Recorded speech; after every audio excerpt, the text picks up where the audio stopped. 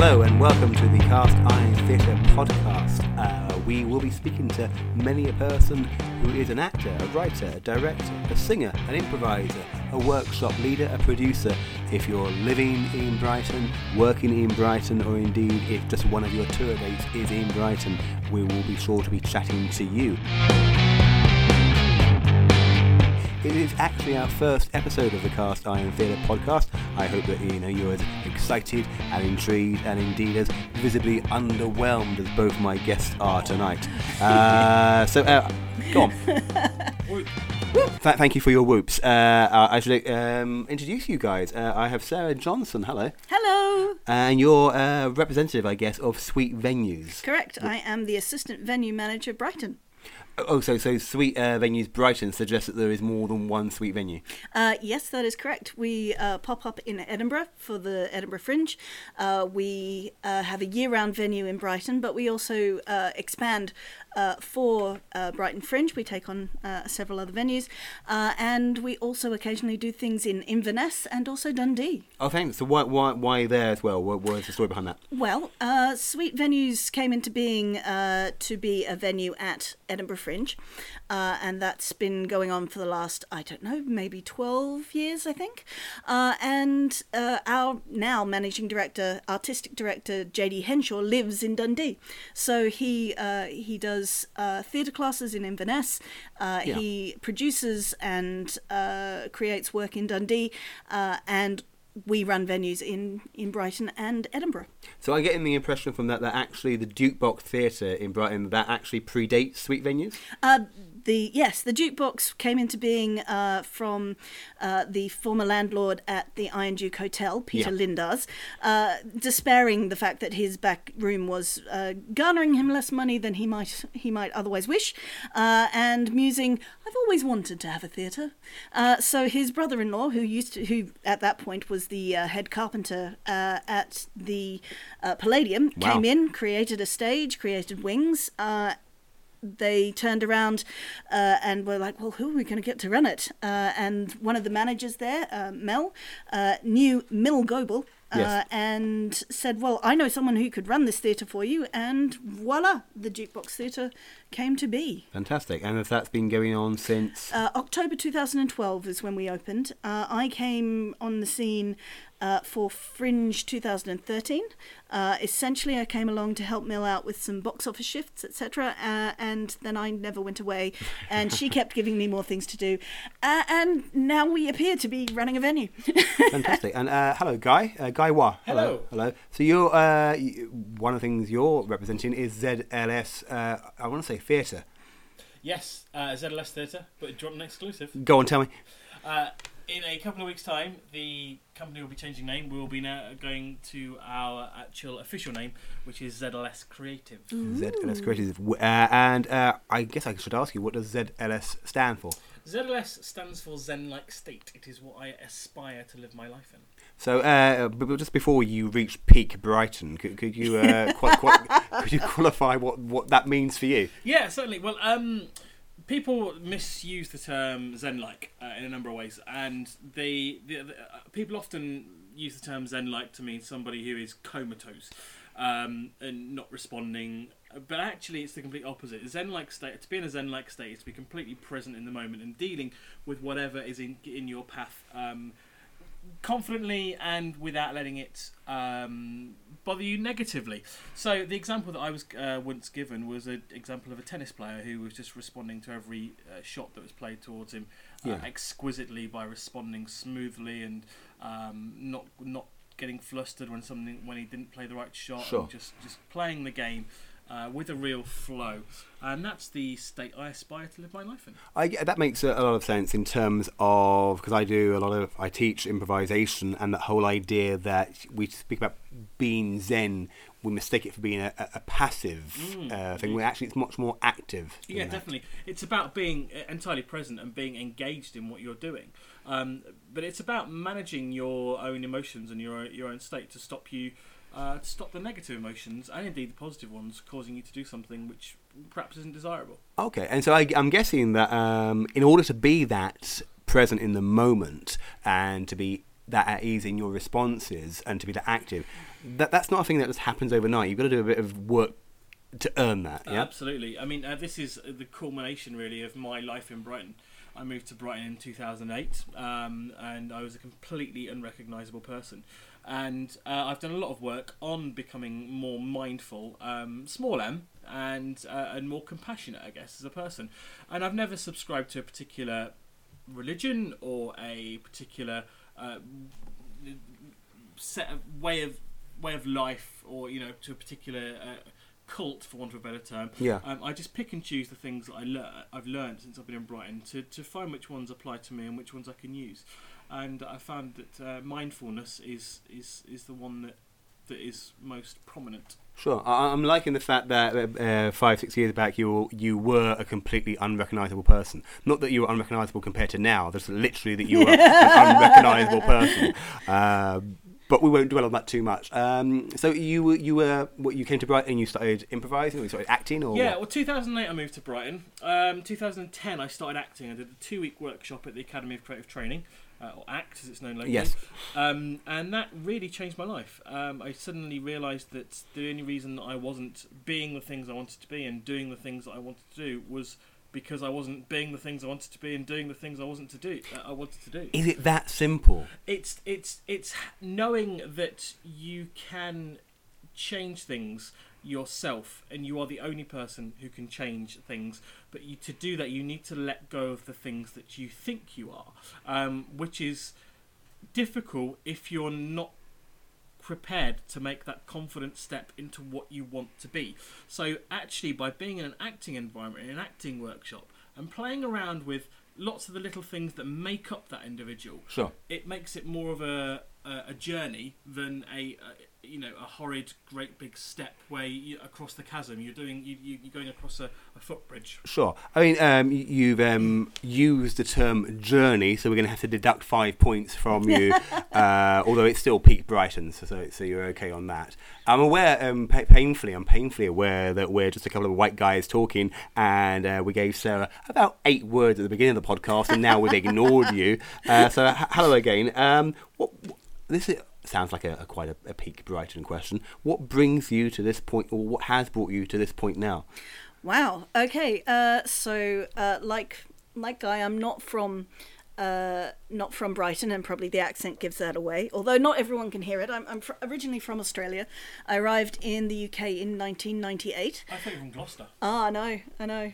No. There's a lot of confusion about those two places. I know. And so I arrived in 98, bimbled around, did a whole load of things, and was living in London. Lived in London for 8 years.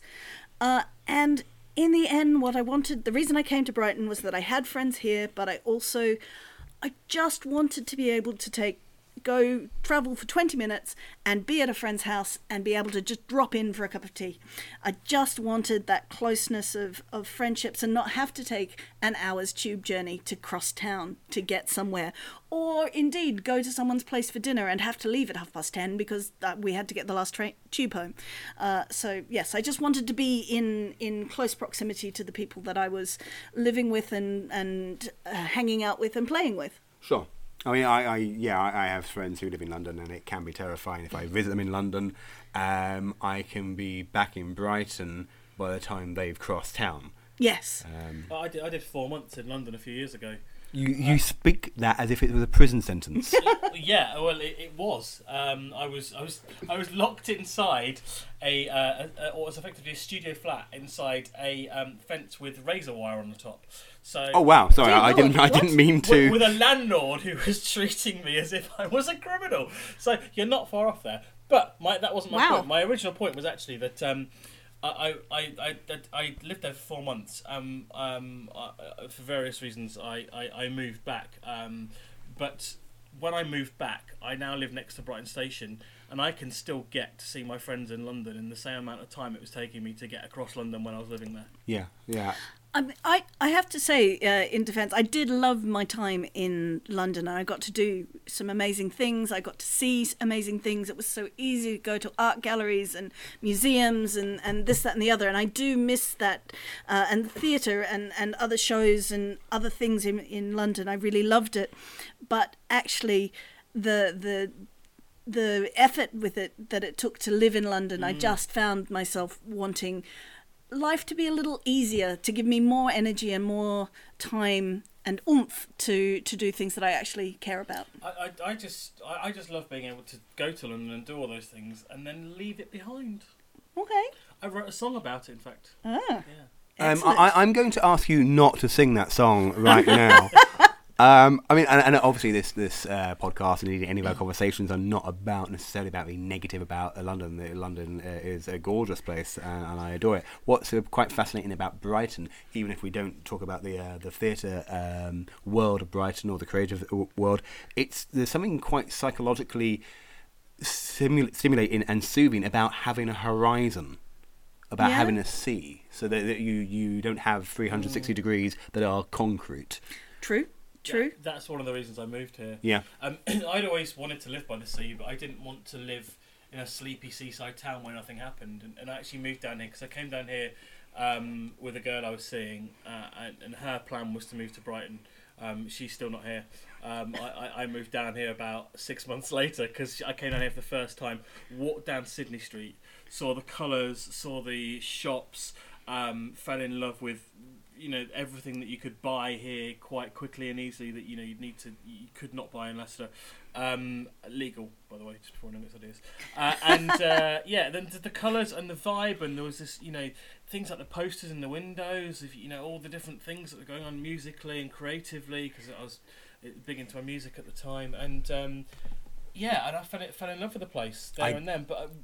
It's the sea that was the main pull. Yeah, I do remember when I was visiting Brighton but not yet living here, I do remember one of the most attractive things about Brighton was every time you passed a coffee shop or a pub, there was at least 2 or 3 people who were clearly working on their great novel. And they were, they had notes, they had a computer that was flipped up, probably not tuned to the internet, and they were going to be creating the next big thing. It may be that they didn't actually succeed in that, but it's a lovely sort of process to have.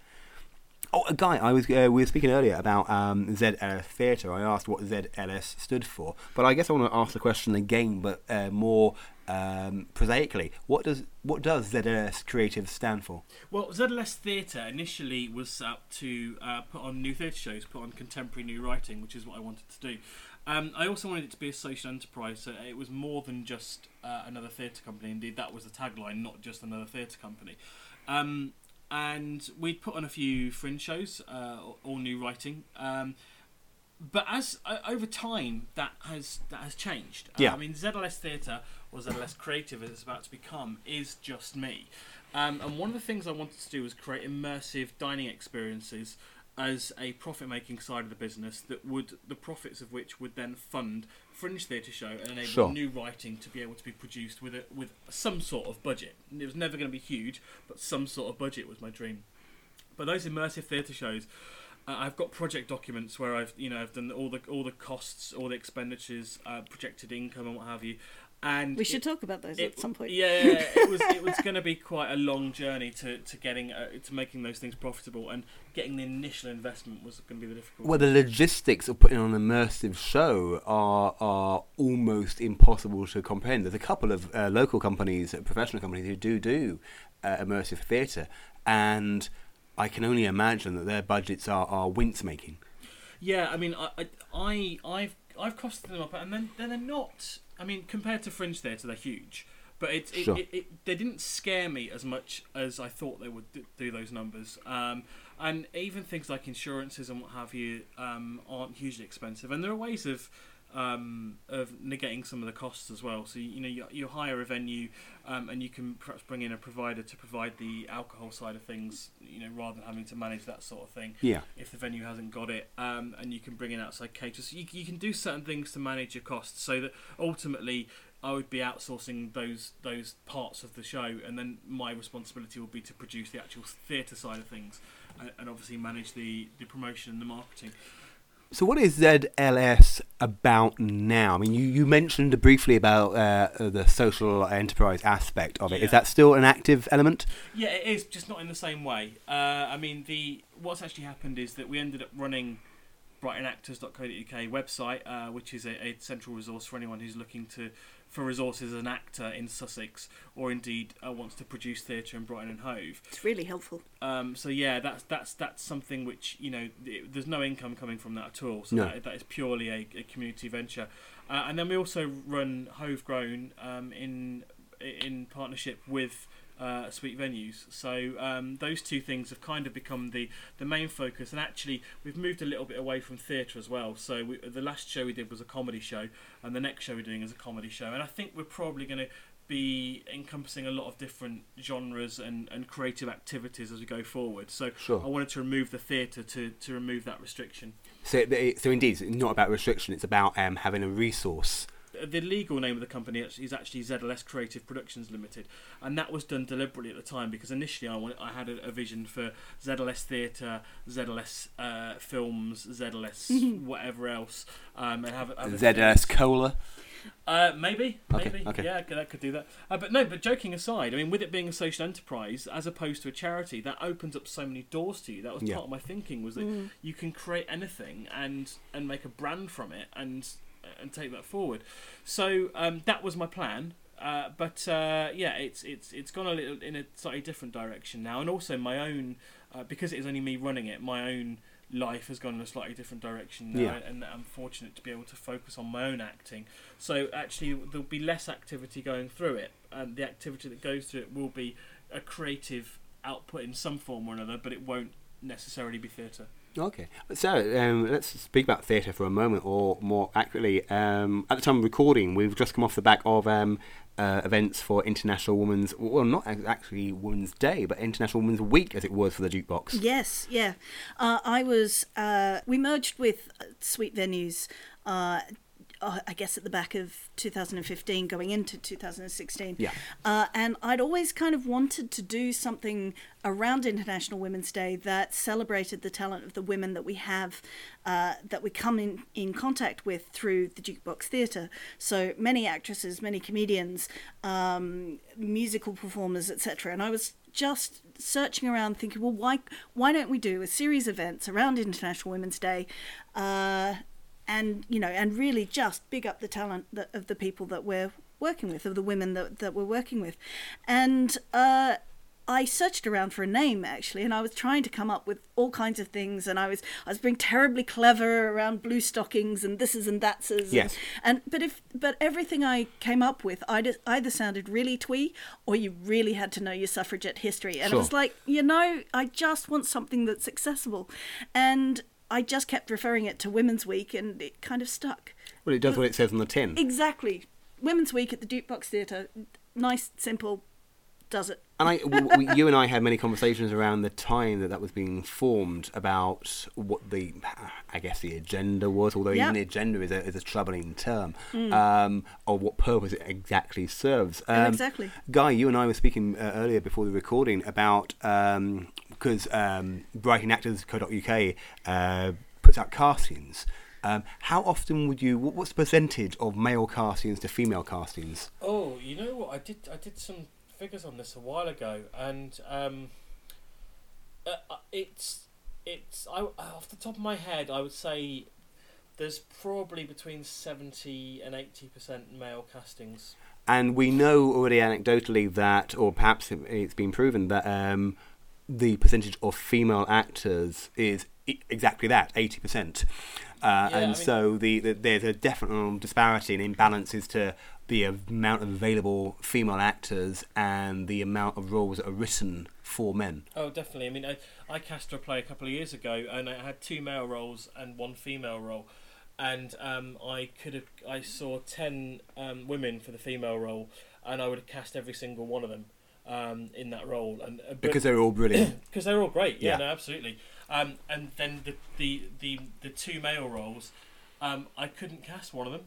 I had to do it myself in the end because I just couldn't. That was partly due to not being anyone suitable, but I only saw probably, I think, 4 men for the 2 male roles. So 4 people put themselves forward. Yeah. 4 men put themselves forward. I even tried rewriting, because it's my own script. I even tried rewriting the script, rewriting the role as a female role, and invited a couple of the women back to try out for the role as a female role. and it just I didn't felt it quite worked for it in the end. So given that I'd written the role for myself as well, I was probably a little bit biased towards it. Sure, so that deserves probably an entire podcast of itself about why, and not necessarily yourself, but why a male writer might feel more comfortable writing for men. Or that's where their wheelhouse is. That's where they're naturally drawn to. I mean, I know that I've had conversations with male writers who say, "Well, I can't write for women. You know, I don't know how to write for women. I can't get inside of women's psychology." And to which my response tends to be, "Well, presumably you're not an orc or a Dalek or an alien." And so that. I'm not necessarily stating that was your defence or your excuse or even your reason, but it's an interesting thing that we appear to be, the default character appears to be male. And that's I guess that the whole point of me saying all of that is not a defence, but certainly an acknowledgement of why we were creating these events for International Women's Week. Absolutely. I mean, I wanted to cut across things like, I just in advance of certainly not just The Companion, which is the performance that I initially asked you to curate, and now this year was curated by Chelsea Newton. Thank you. So not just The Companion came around because I'd heard Stephen Burkhoff talking about the iconic male actors and the great actors of our time, and of course they were all men, and I was just sitting there going, but there's Dame Judi Dench and Dame Maggie Smith and Dame Helen Mirren and hundreds and hundreds of other women. Why are there no women in your list? And he was going on about how I've seen their Dane and I've seen their Lear, and I'm just like, yeah, but women are never going to get the chance to perform those roles in traditional productions. So what does that mean, that women can never be great? To which, of course, I say bullshit. But that was part of the conversation that we'd had. But that was also developing out of other conversations that we'd had about cast iron and your writing guidance for potential writers for cast iron, about how you encourage them to write for either gender neutral or to encourage them to write for women. We will softly weigh them towards writing for women because the default mechanism, the default character appears to be male. Yep. And 9 times out of 10 there appears to be no good reason for that. The stories are not inherently male. Exactly. And that was part of our thinking behind not just The Companion, because it was an idea that we'd been discussing before the International Women's Week anyway, and it seemed to be a good fit of doing if the speeches are good speeches, then they don't necessarily have to be defined by their maleness, and because a lot of, in film and in stage, a lot of those iconic speeches that no doubt Burkhoff was speaking about are male because they're written for men. And so we wanted to take that out of the sandbox and say, well, let the women have a go at the games. Well, in 2016, I got to see. I didn't get to see the show this year because it was sold out, which was marvellous, and I had to work the box office. But I managed to see a performance the year before in 2016, and I saw a marvellous performance by Shonali, which was a piece from The Wolf of Wall Street. Yeah, and it was electric, and I wouldn't have known that the character, unless I'd been reading the program and etc., I would never have known that the role she was performing was written for a man, because she inhabited the role as a good actor does. Absolutely. I mean, I did get to see it this year in 2017, and that seemed to be even more expanded upon. There were at least 3 or 4 speeches that were about anger or frustration or sexuality, but none of them were about gender. There was at least 2 speeches that, because pleasingly I was not familiar with the speeches in their original inception, I genuinely had difficulty understanding how they would have sounded coming out of a male voice. Awesome. And so that's been very pleasing. I mean, that was we call it Not Just a Companion because I have a passing interest in Doctor Who, and it's often a problem, Andrew. It's never a problem. That's what's going to get us the hate mail. That statement right there. But I guess the idea of that, because there's often a discussion in Doctor Who circles about whether or not the next incarnation should be played by a woman. Yep. And many opinions. Generally, the response I've yet to hear. Here's me throwing the gauntlet down. I've yet to hear a coherent argument against it being a woman.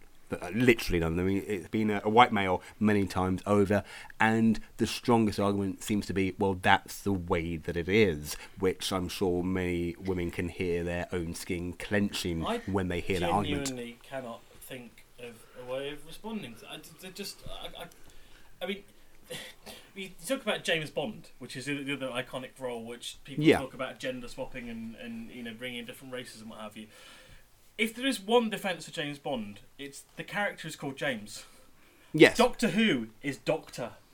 Well, also, Doctor Who is a shape-shifting alien. Exactly. It's literally written into his DNA, or that character's DNA. And I buy the argument of, if you're saying that the Doctor always has to be a white man, then quite aside from anybody of colour, what you're saying to all the little girls who are watching the show are going, you never get to be the leader. You never get to be the one with the ideas. You always have to be the helper. You always have to be the companion. And that indeed is what inspired that title, is not just a companion. Yeah. And as you've mentioned earlier, we're very pleased to have that event curated by Chelsea of Pop Heart Productions this year. So it was an entirely, without my gibbering interference, it was an entirely female-led, female-inspired, female-curated event this year. Yeah, no, that was brilliant. I have to admit that in 2016, its first iteration, I was quite willing and happy to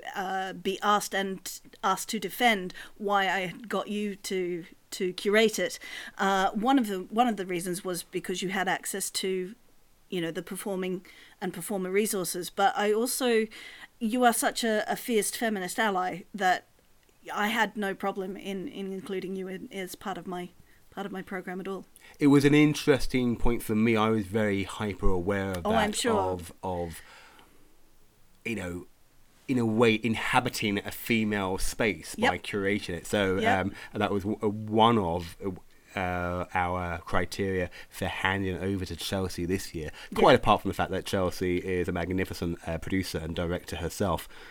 Yeah, but that was also another reason that I knew we'd discussed it and knew you were going to do that, and that just made you all the more suitable, in my opinion, because you were going to hand it off. You didn't want to just be the man that runs the Women's Week stuff. And also, a good idea is a good idea, and you can't help being a man. It's not an affliction. There are so many websites that use that defence, so let's not go down that rabbit hole. But thank you. We've spoken briefly about Hovegrown, and I guess it behooves us to sort of... I've never used the word behoove before, and now I'm using it in a podcast where that's now public information. I don't even know what it means. Can we have a definition, please? It falls upon me. Now I've said that, I'm not entirely convinced that is indeed the correct definition of behoove, but it does behoove me to ask, what is Hovegrown?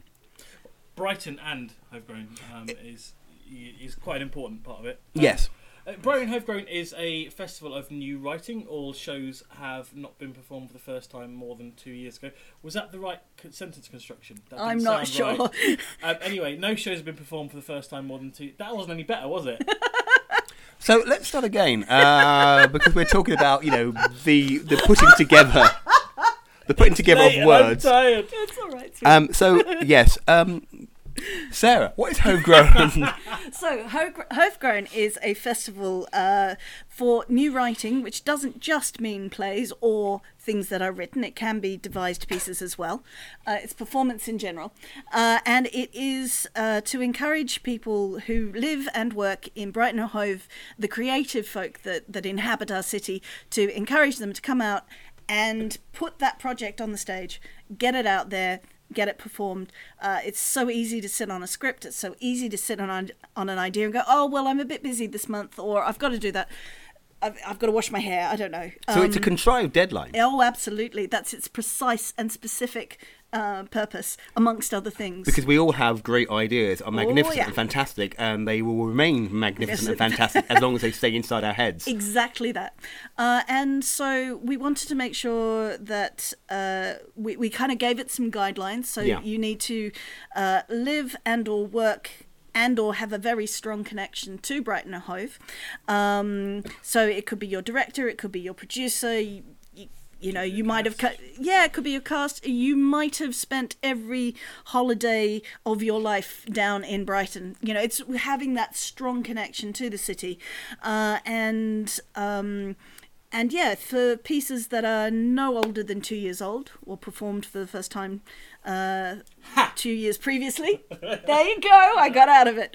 And yeah, it's just...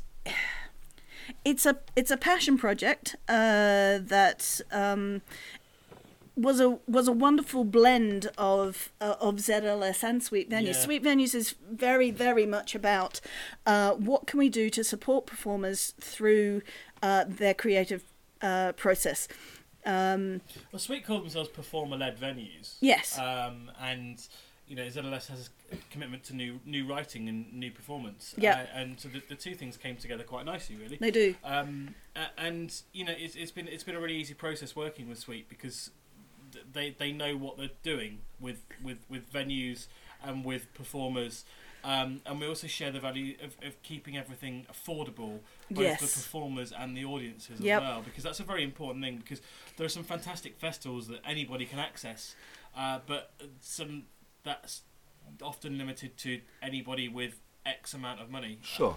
So Hove Grown, obviously, it's as you've said, it's a nurturing festival that is based in Brighton and Hove. So how particularly pleased with yourselves were you when you came up with the title Hove Grown? I think that fell out of the... Was it you or with Mill? I had a meeting initially with Mill. Yeah. And then I had a meeting with you, and Yeah. we finally decided to do it. And at one of them, I was talking about Brighton Hove Grown talent, and it was immediately went, Hove Grown! Yeah. And that was it. No, I think it was your conversation with Mill. Was I it think, Mill? Yeah, I think you came to Yeah. us with that sort of The title. semi-gestated, and yeah, also grown being development, grown being plants that are being nurtured and growing and changing and developing, and just this idea that the ecosystem for performers in Brighton, we just want to find more ways to get more creativity out there, to develop both our audiences across the city, to develop our companies, so that when they go to do things like Brighton Fringe or Edinburgh Fringe or any of the other sort of national fringe festivals, that the that the companies and the talent that's going out there have, you know, been through a system and Yes. have gained, you know, they've trodden the board several times and kind of are more comfortable and more sure of themselves and just get out there and make a splash. And that's, yeah. So we're talking about Hove Grown as an ongoing thing. Obviously, Yep. at the time of recording, it's fully booked. All the performers and companies are booked. Indeed, at the time of recording, it opens this Friday. It does, and but tickets are on sale, so please do come along. as long as you're listening to this podcast, you know. Prior to the 24th, Prior to the 24th, yes. of March. Well, no, prior 2017. to the 2nd of April, which is the closing Well, day. Indeed. but that underlines a point that it's an ongoing thing. It actually returns next year as well. It does. We made the initial commitment to having the festival run for 3 years because we figured that there was just no point in being a one-hit wonder.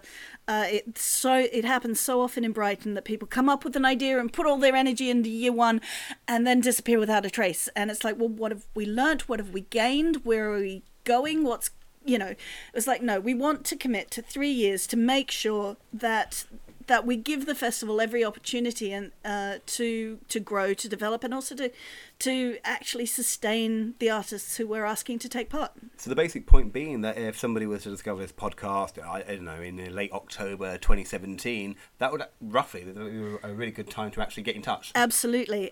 Going to the website, which is hovegrown.org. .org.uk. Yeah. Okay. Hovegrown.org.uk.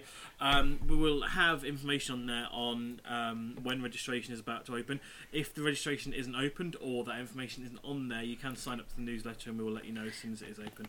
Absolutely, but yeah, the point being is that we're going to celebrate our 3rd anniversary next year, and we're going to make it as big and as splashy as we can, because I think we've learned a lot over the last couple of years, and I think we have some very strong ideas now about what makes a good festival, what works, how to help and support our performers. But I really hope that every year that this goes on, that we learn more and more and can continue to improve it. But it does mean that we'll definitely 100% going ahead for 2018. And then what, 95% certain? Yeah, I mean, certainly we are looking each year as to build on what we learn, and as we go forward, we're hopeful of turning Hovegrown into its own entity and and developing it going forward. So yeah, I can't see any reason why it wouldn't continue past next year. No, I'm getting so much lovely feedback from our performers about what they've gained from it. Sometimes not what they're expecting to gain from it, but all the different things that they can learn about themselves, about their process, about their piece, etc., etc. I can't see a reason why we wouldn't go ahead. No, absolutely. Testicles. So, I guess one of the major things about Hovegrown is that you're always going to commit to it for a 3-year plan, no matter what, even if nobody turned up. Oh yeah, well, for Festival 1, sorry, I was going to call it Event 1. There's more than one event.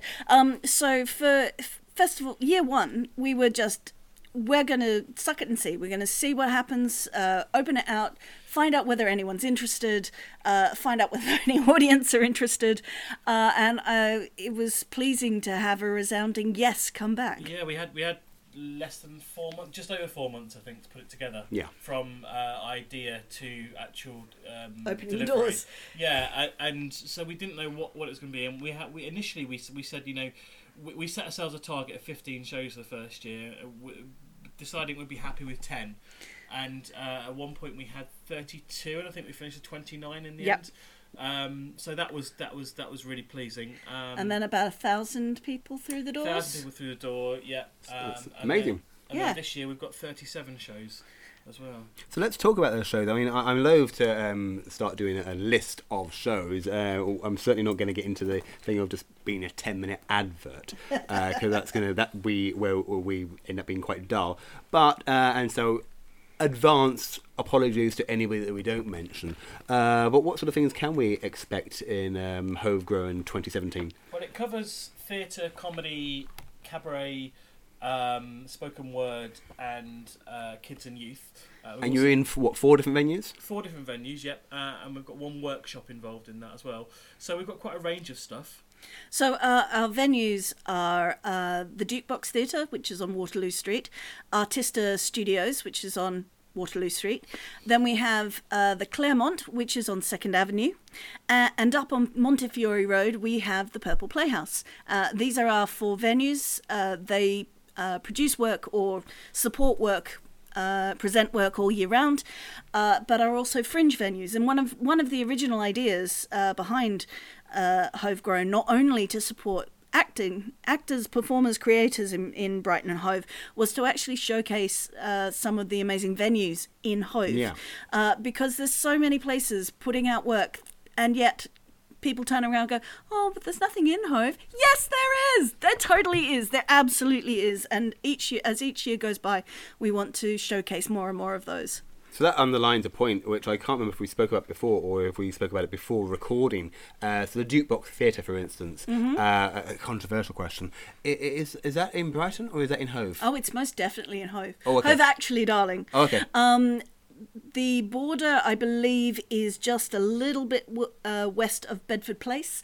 Bedford Place is where the New Venture Theatre lives, and it's just a little teeny tiny bit west of that. So it's not even like we can say that in Brighton our version of West Side Story is divided by Waitrose, so that's not a thing then? No. Well, it is almost. Waitrose and Taj. I mean, of course, yes. It's particularly Brighton. Very middle class and multicultural. Excellent. Bankers. Thank you. We need to. We're going to edit that out Bingo. later. What types of shows do we have coming? As I say, we're not going to talk about every single show, but what sort of shows do we have coming up? One of the things I absolutely adore about this festival, but also the way that we program at Sweet Venues, is that it is so damn eclectic. We have magic shows, we have shows for young people that are musical based and also bubble based. That is, as in floaty bubbles. As opposed to. Let's not go there. Okay. As opposed to gone bubble wrong? tea. As opposed to bubble tea. There we I see, go. yes. Keeping it family oriented. Something's Yes. gone wrong when I'm reining you in. But there's forum theatre, there's comedy, there's character-based comedy, there's stand-up comedy, there's poetry, there's spoken word. The two sometimes cross over, but are not necessarily the same. There's theatre in the round. There's theatre in Pros Arch. There is music. There is just so much stuff. We've got everything. We've got everything from people who are putting on the shows, their very first show for the very first time, to people like Rose Collis, who's a very experienced and published writer, Yes. journalist. She's converted. That's not the word. Her Adapted? book, adapted. Thank you. Adapted her book, The Monstrous Regime, Colonel Barker's Monstrous Regime, into the Trials of Colonel Barker. Monstrous Regime. That's an early feminist phrase as well, I seem to remember. Entirely likely. I Okay, have good. to admit that I don't know about that one. That one's gone straight over my head. Yes. And so for example, we've got the Trials of Colonel Barker. Yeah. We have a show called Stitch It by Nellie Lewis, which is a solo show that is physical theatre.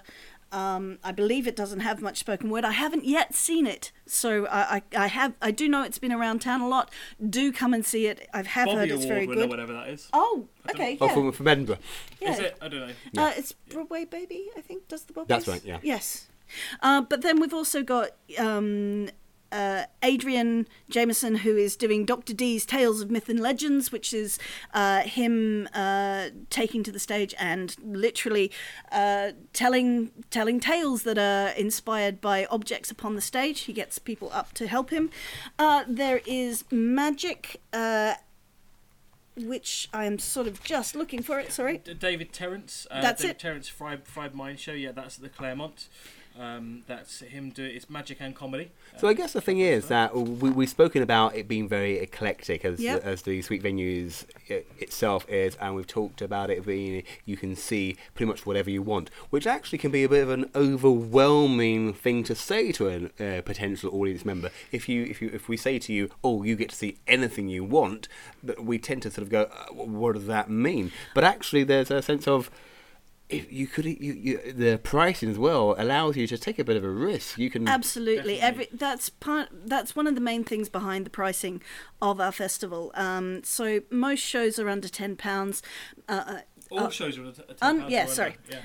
Yeah, all shows are £10 and under. Majority of them between 8 and 5. We want it to be a thing that people can take a punt on. That new writing is hard sometimes to sell to people. It's like, well, you're going to come along and you're not going to know what you're going to Sure. see, and you don't know whether you're going to like it. But that's okay. Yeah. Because you're taking that chance, because the chances are is not only will you like it, but that you will love it.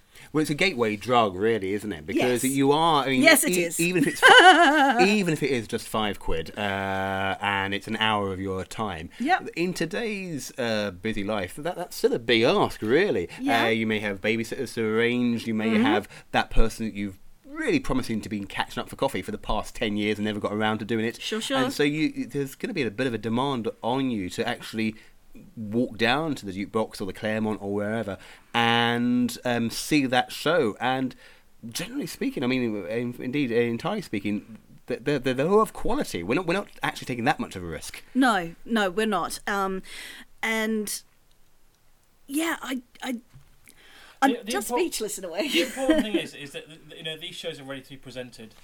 They're not. They might not be the final article. They're not going to be the show that goes to the West End. So they might have the title "Work in Progress," but that's not an indication that they're not ready. No, absolutely. It's often particularly with comedians, it can be trying out new material and finding out what works and what doesn't. I mean, even established comedians do that. Absolutely.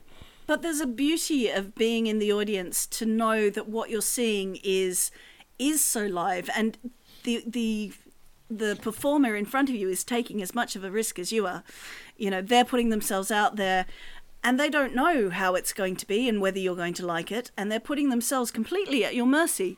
That's quite a powerful thing. So, and the beauty of live theatre is that sometimes it works and sometimes it doesn't, and sometimes it will work magnificently, and you just don't know which show you're going to see that night. So let's ask you both a loaded question, Oh dear. Yes. which is this. Out of this festival, and you are allowed to be entirely selfish about your answer, what show or shows are you looking forward to? Guy, I'll ask you first. Well, I'm looking forward to my own show because That was seamless, wasn't it? I mean, joking aside, I do feel that as a partner in this festival, that I feel I should be setting an example. I see. I feel like if I can't take a risk and try something new, then why should anybody else? Yeah. And how can we ask people to do that? Yeah. So this year, not only am I breaking away from not only am I putting on a new show, I'm breaking away from theatre. Yeah. I'm doing my first stand-up show. It's a mix of stand-up, songs, and sketches. And it's called Gaiwa Professional Arsehole. So yeah, I really am looking forward to doing that. I'm absolutely bricking it, if I'm honest. When do you open? 25th of March. Which, in terms of this recording, that's what, about 3-4 days away? Yeah, let's not count it that quite intensely. Yes. Yes, and then there's the second performance on the 31st as well. Yeah. So there's only 2 nights, but it's a work in progress, and it will be going to Brighton Fringe as well. You see. Okay. So it's an opportunity for me to try out the material, see what works, see what doesn't, see whether the show flows as a whole as well, because that's quite important. You can do as many short slots in comedy nights as you like and try bits of material, but you'll never know if it's going to work as a show until you've got that journey and that audience in front of you for all of it. Well, you're using the word journey now, so we definitely have reached peak Brighton. Is there another show that you're looking forward to as part of Hovegrown? I'm quite looking forward to the Trials of Colonel Barker as well, which is Rose Collis's rehearsed reading. Yes. It is a really intriguing story. It's about a lady who was born as Valerie Barker and ended life as Jeffrey something. Oh, flipping heck, his name's escaped me. But she lived a large bulk of her life as Victor Barker, the Sir Colonel Victor Barker, and would have gotten away for it if it wasn't for her/his love of money. Oh, okay. So it's a full 2-hour play. It's a rehearsed reading. It's a little bit more than your standard rehearsed reading. Sure. So there's a bit of moving around and a bit of sound and light and things going on as well. So it's a really intriguing story, and it's a story that needs to be told. And it's really good to see that at Hovegrown as well, because that's a funded piece. It's been funded by the Arts Council for Rose to really develop that piece. Yeah. So that she can then see how it works over 2 acts and turn it into something a bit more I was going to say fulfilled. That's not the word. What's the word I'm looking for? I guess that in terms Fully of... fledged? No. I guess there's a sense of, particularly at Hovegrown, I mean, I've been at pains to say that even if the work is in progress, it does not mean that it's deficient in any way. No. But part of any performance is the audience, and it matters not if your idea or your story is a brilliant idea, if it doesn't quite connect with the audience, or if the audience really respond particularly to a particular aspect, then you know you've got something good there, and that's what needs to be nurtured or indeed grown. Absolutely. Or even pruned. Indeed. Let's talk. We'll not talk about that. But are there shows, Sarah, that you're looking forward to? Yeah, absolutely. I mean, I have 13 shows programmed at Sweet Venues, and so it's really tough to pick between them.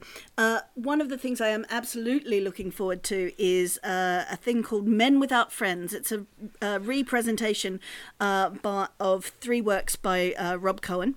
Great as well. It's fantastic. So High Viz, Something Rotten, and The Trials of Harvey Matuso are 3 pieces that he's been working on for a while, but wanting to bring them together because actually thematically they have a lot in common in terms of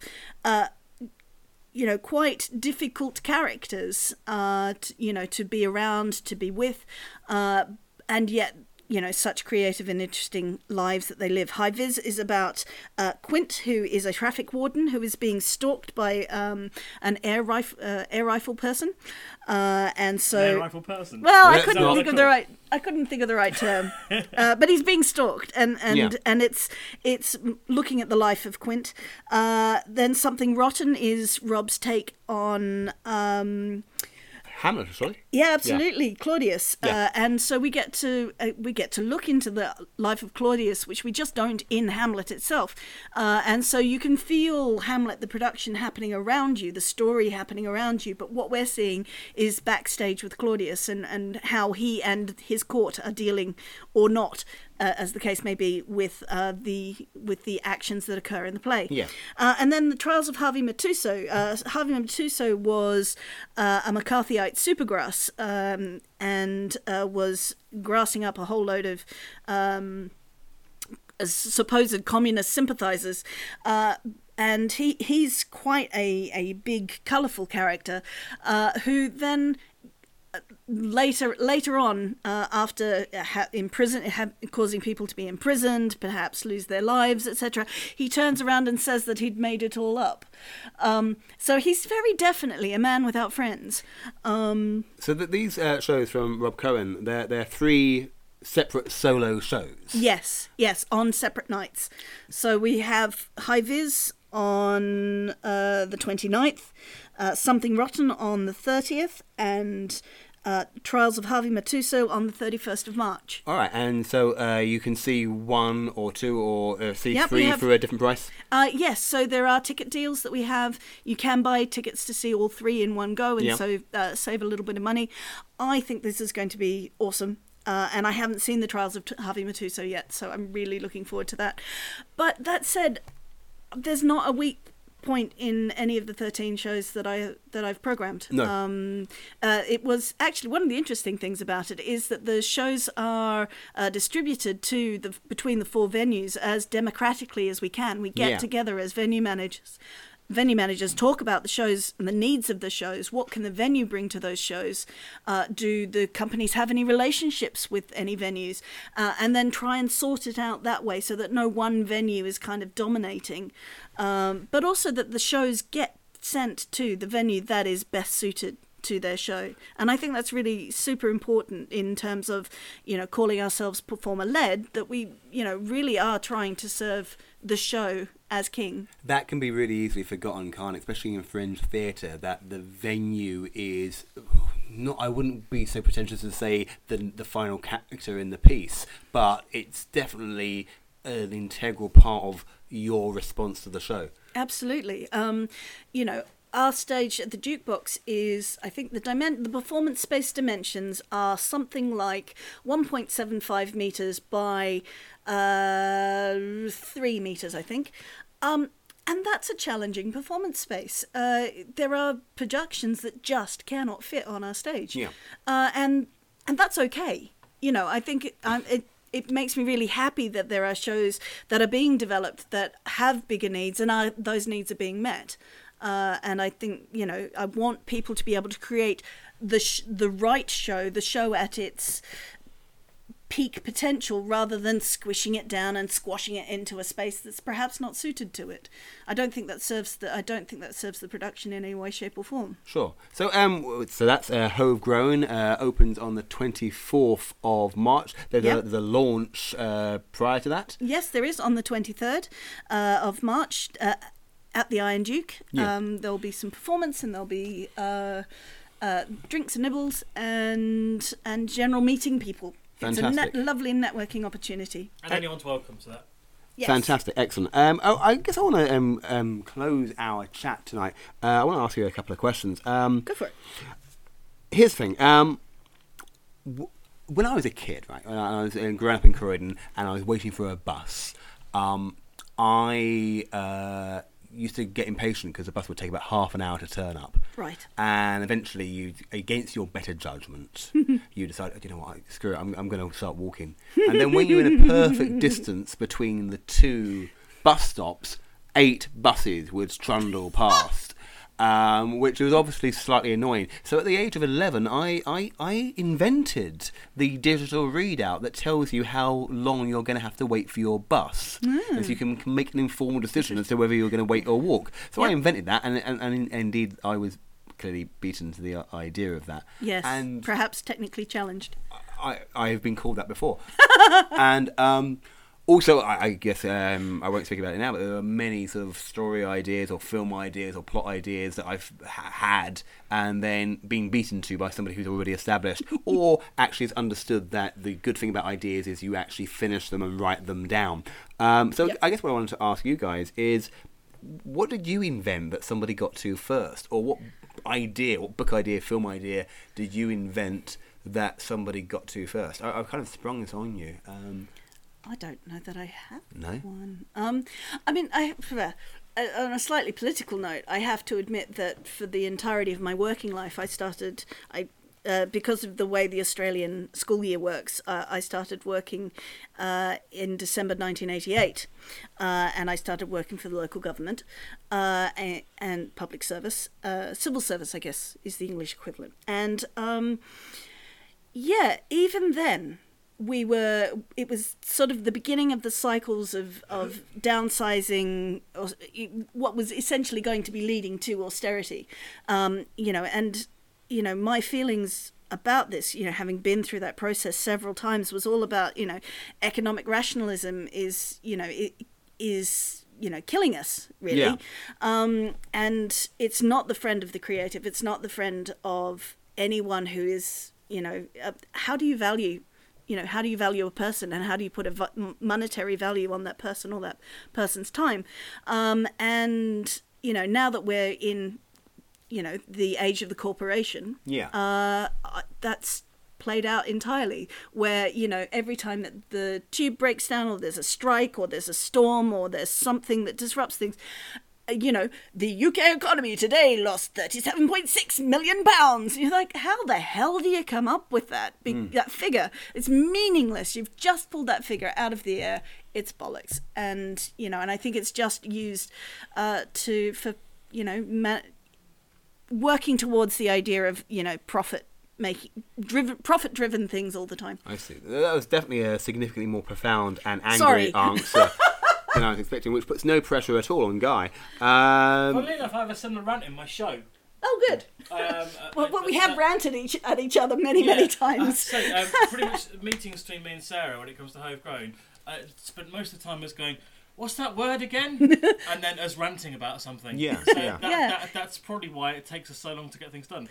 But also why we work so well together. The question earlier was about what invention have you come up with or whatever.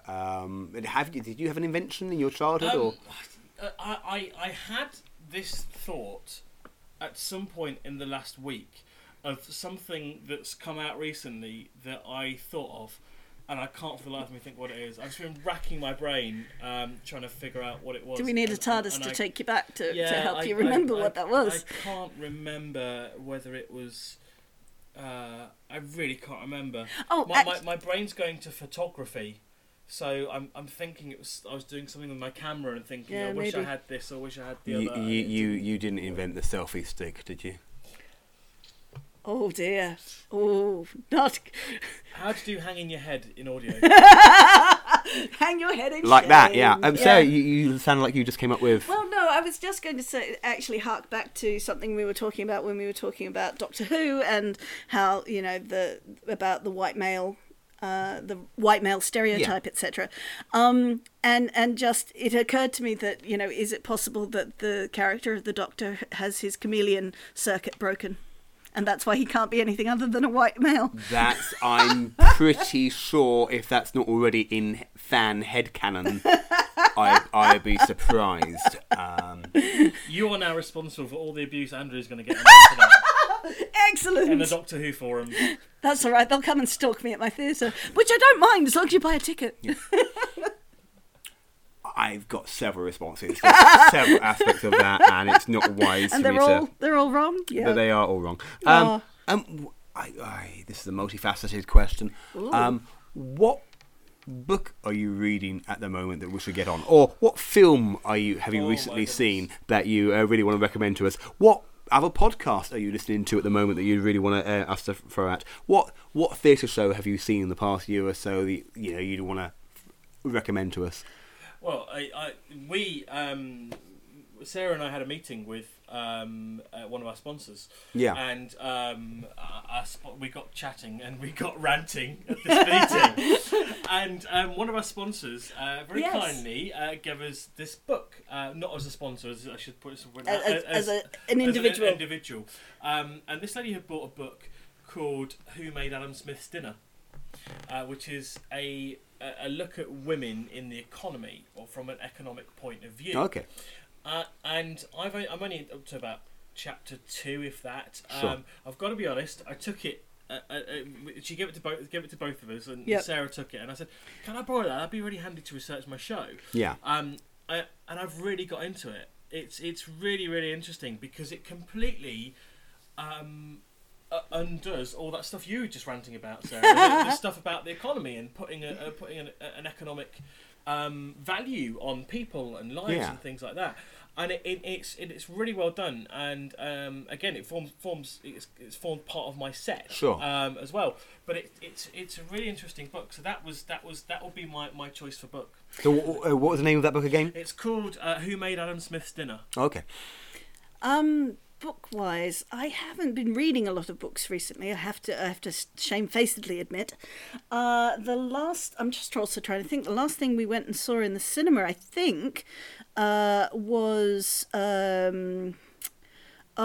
is it Rogue One? Rogue One, yes. It is Rogue One. Yeah. Okay, so that's the last movie I went to see at the cinema, which my husband and I really loved to pieces, and it was one of the first gritty war Star Wars films. Yes. It was awesome.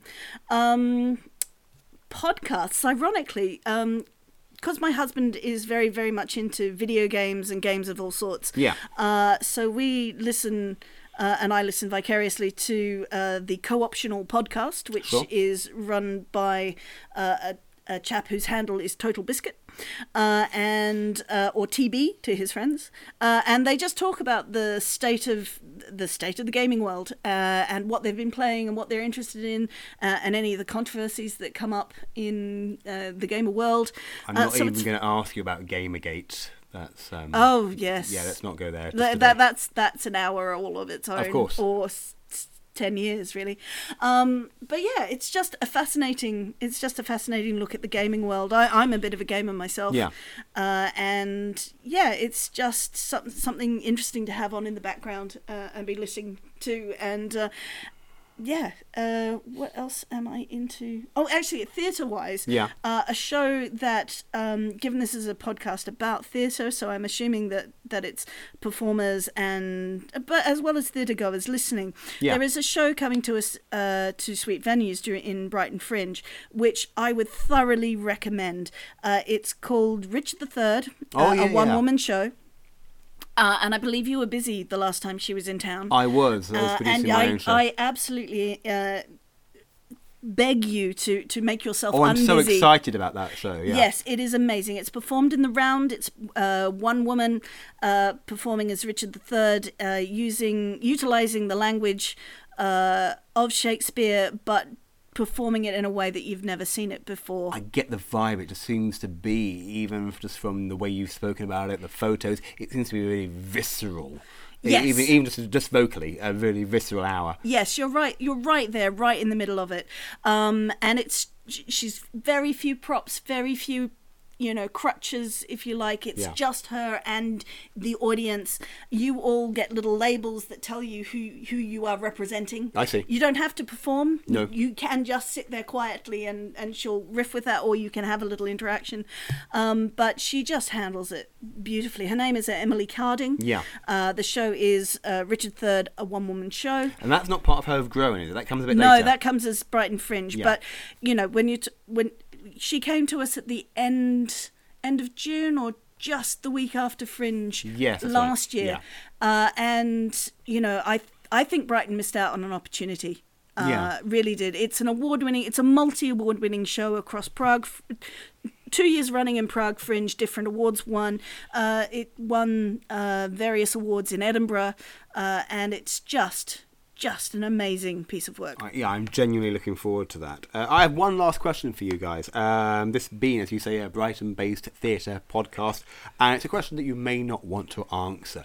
It'll be like maybe a secret. You may not want to give me this information at all. Obviously, Brighton has lots of lovely coffee shops and bars and stuff where you can sort of go to write or chill out or just have a moment's peace. Which is why you don't want to answer this question. Where in Brighton are we likely to find you? Oh, I see. I tend to go to different places. I really tend to. You're not loyal. Tend to put myself about a bit. Yeah, I've got to be honest. Everyone does know Guy Wa. I've got to be honest. If I'm going for a short sit down somewhere, and I know I'm only going to be 20 minutes or so, yeah, I'll go to a local coffee shop. Sure. If I'm going to go and write, I'm going to buy one coffee and sit in Starbucks or Costa and make the most of my tax allowance. Against demand. Courtesy of them, yeah. Yep. And I'll stay in there for as long as I can. But yeah, where it just purely depends on where I am, how much I can be bothered to walk. There are a couple of nice local shops. My favourite local cafe is the Green Kitchen down on Preston Road, next to Preston Circus. It's a vegan cafe. It's really nice stuff in there. Really friendly. It's very reasonably priced. I do like it in there. And that's the Green Kitchen, did you say? The Green Kitchen, yeah. And 16 on Sydney Street is my other one. It's a nice, quiet little place. Yeah. Next couple of doors down from the Amnesty bookshop. So. Oh yes, of course, yes. Go to the cafe. Yeah, I used to when I was growing up in Croydon. I would have like about £3 that I might have to spend on a coffee. Back in the 90s, when that actually wasn't a thing, it was about £1 for a coffee. Yep. I genuinely would waste about 2 hours walking around Croydon looking for a book because I physically was unable to sit down and have a coffee without something to read. But you were such a voracious reader, you were saying. I even understood what the word voracious meant at an early age. Sarah, where would we find you? See, I would love to say that I'm found in exotic locations and a variety of places around town. You're going to find me at the Iron Duke. That is... Which is of itself an exotic... Well, I guess, and I do love the Iron Duke, and it's not a sad thing that I'm there, but it is an indication of just how much time I spend in the Iron Duke, that I'm there of an evening or during the day. If I'm not at home, I'm likely at the Duke. What's interesting about the Iron Duke, I guess, is that perhaps if you are not coming to the theatre, you have to hunt for it. It's not exactly. It is off the beaten track somewhat. It is, and it's very much working to become a destination. Not that it's difficult to find, however. It's easy to find, but it's also next to the seafront. It is. So sometimes I will work there myself as well, because it is next to the seafront, and especially on a nice summer's day. Or a spring day when it's not ridiculously hot, you have the choice between going working on the beach or working from the Iron Duke. It's literally about a minute's walk from the Peace statue, I guess. 2 minutes because you've got to cross the road. I stand corrected.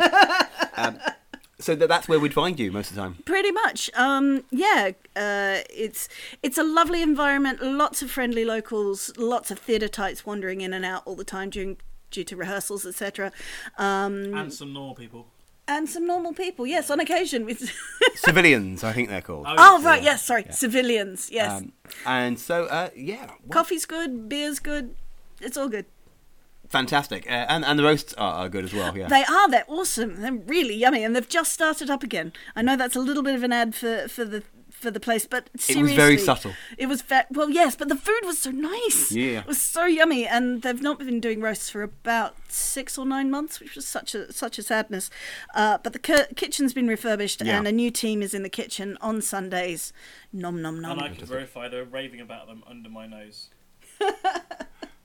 Aww. Bastards. Oh, and there's our final bit of editing for our team before we end the podcast. So thank you so much, Guy Wa and Sarah Johnson. Thank you so much. It's been a pleasure to speak to you both. In future podcasts, we hope to be speaking to indeed many of the people you may have mentioned throughout the past hour. And thank you so much for your time, for listening, and we'll be back very soon with our next podcast. Thank you. The Cast Iron Theatre Podcast, presented by Andrew Allen, edited by Michelle Donkin. Music is Chapstick by Everett Almond. Check us out at Twitter at cast_ironacts, Facebook, Ironclad Cast Iron, all one word, and our website is castironweebly.com.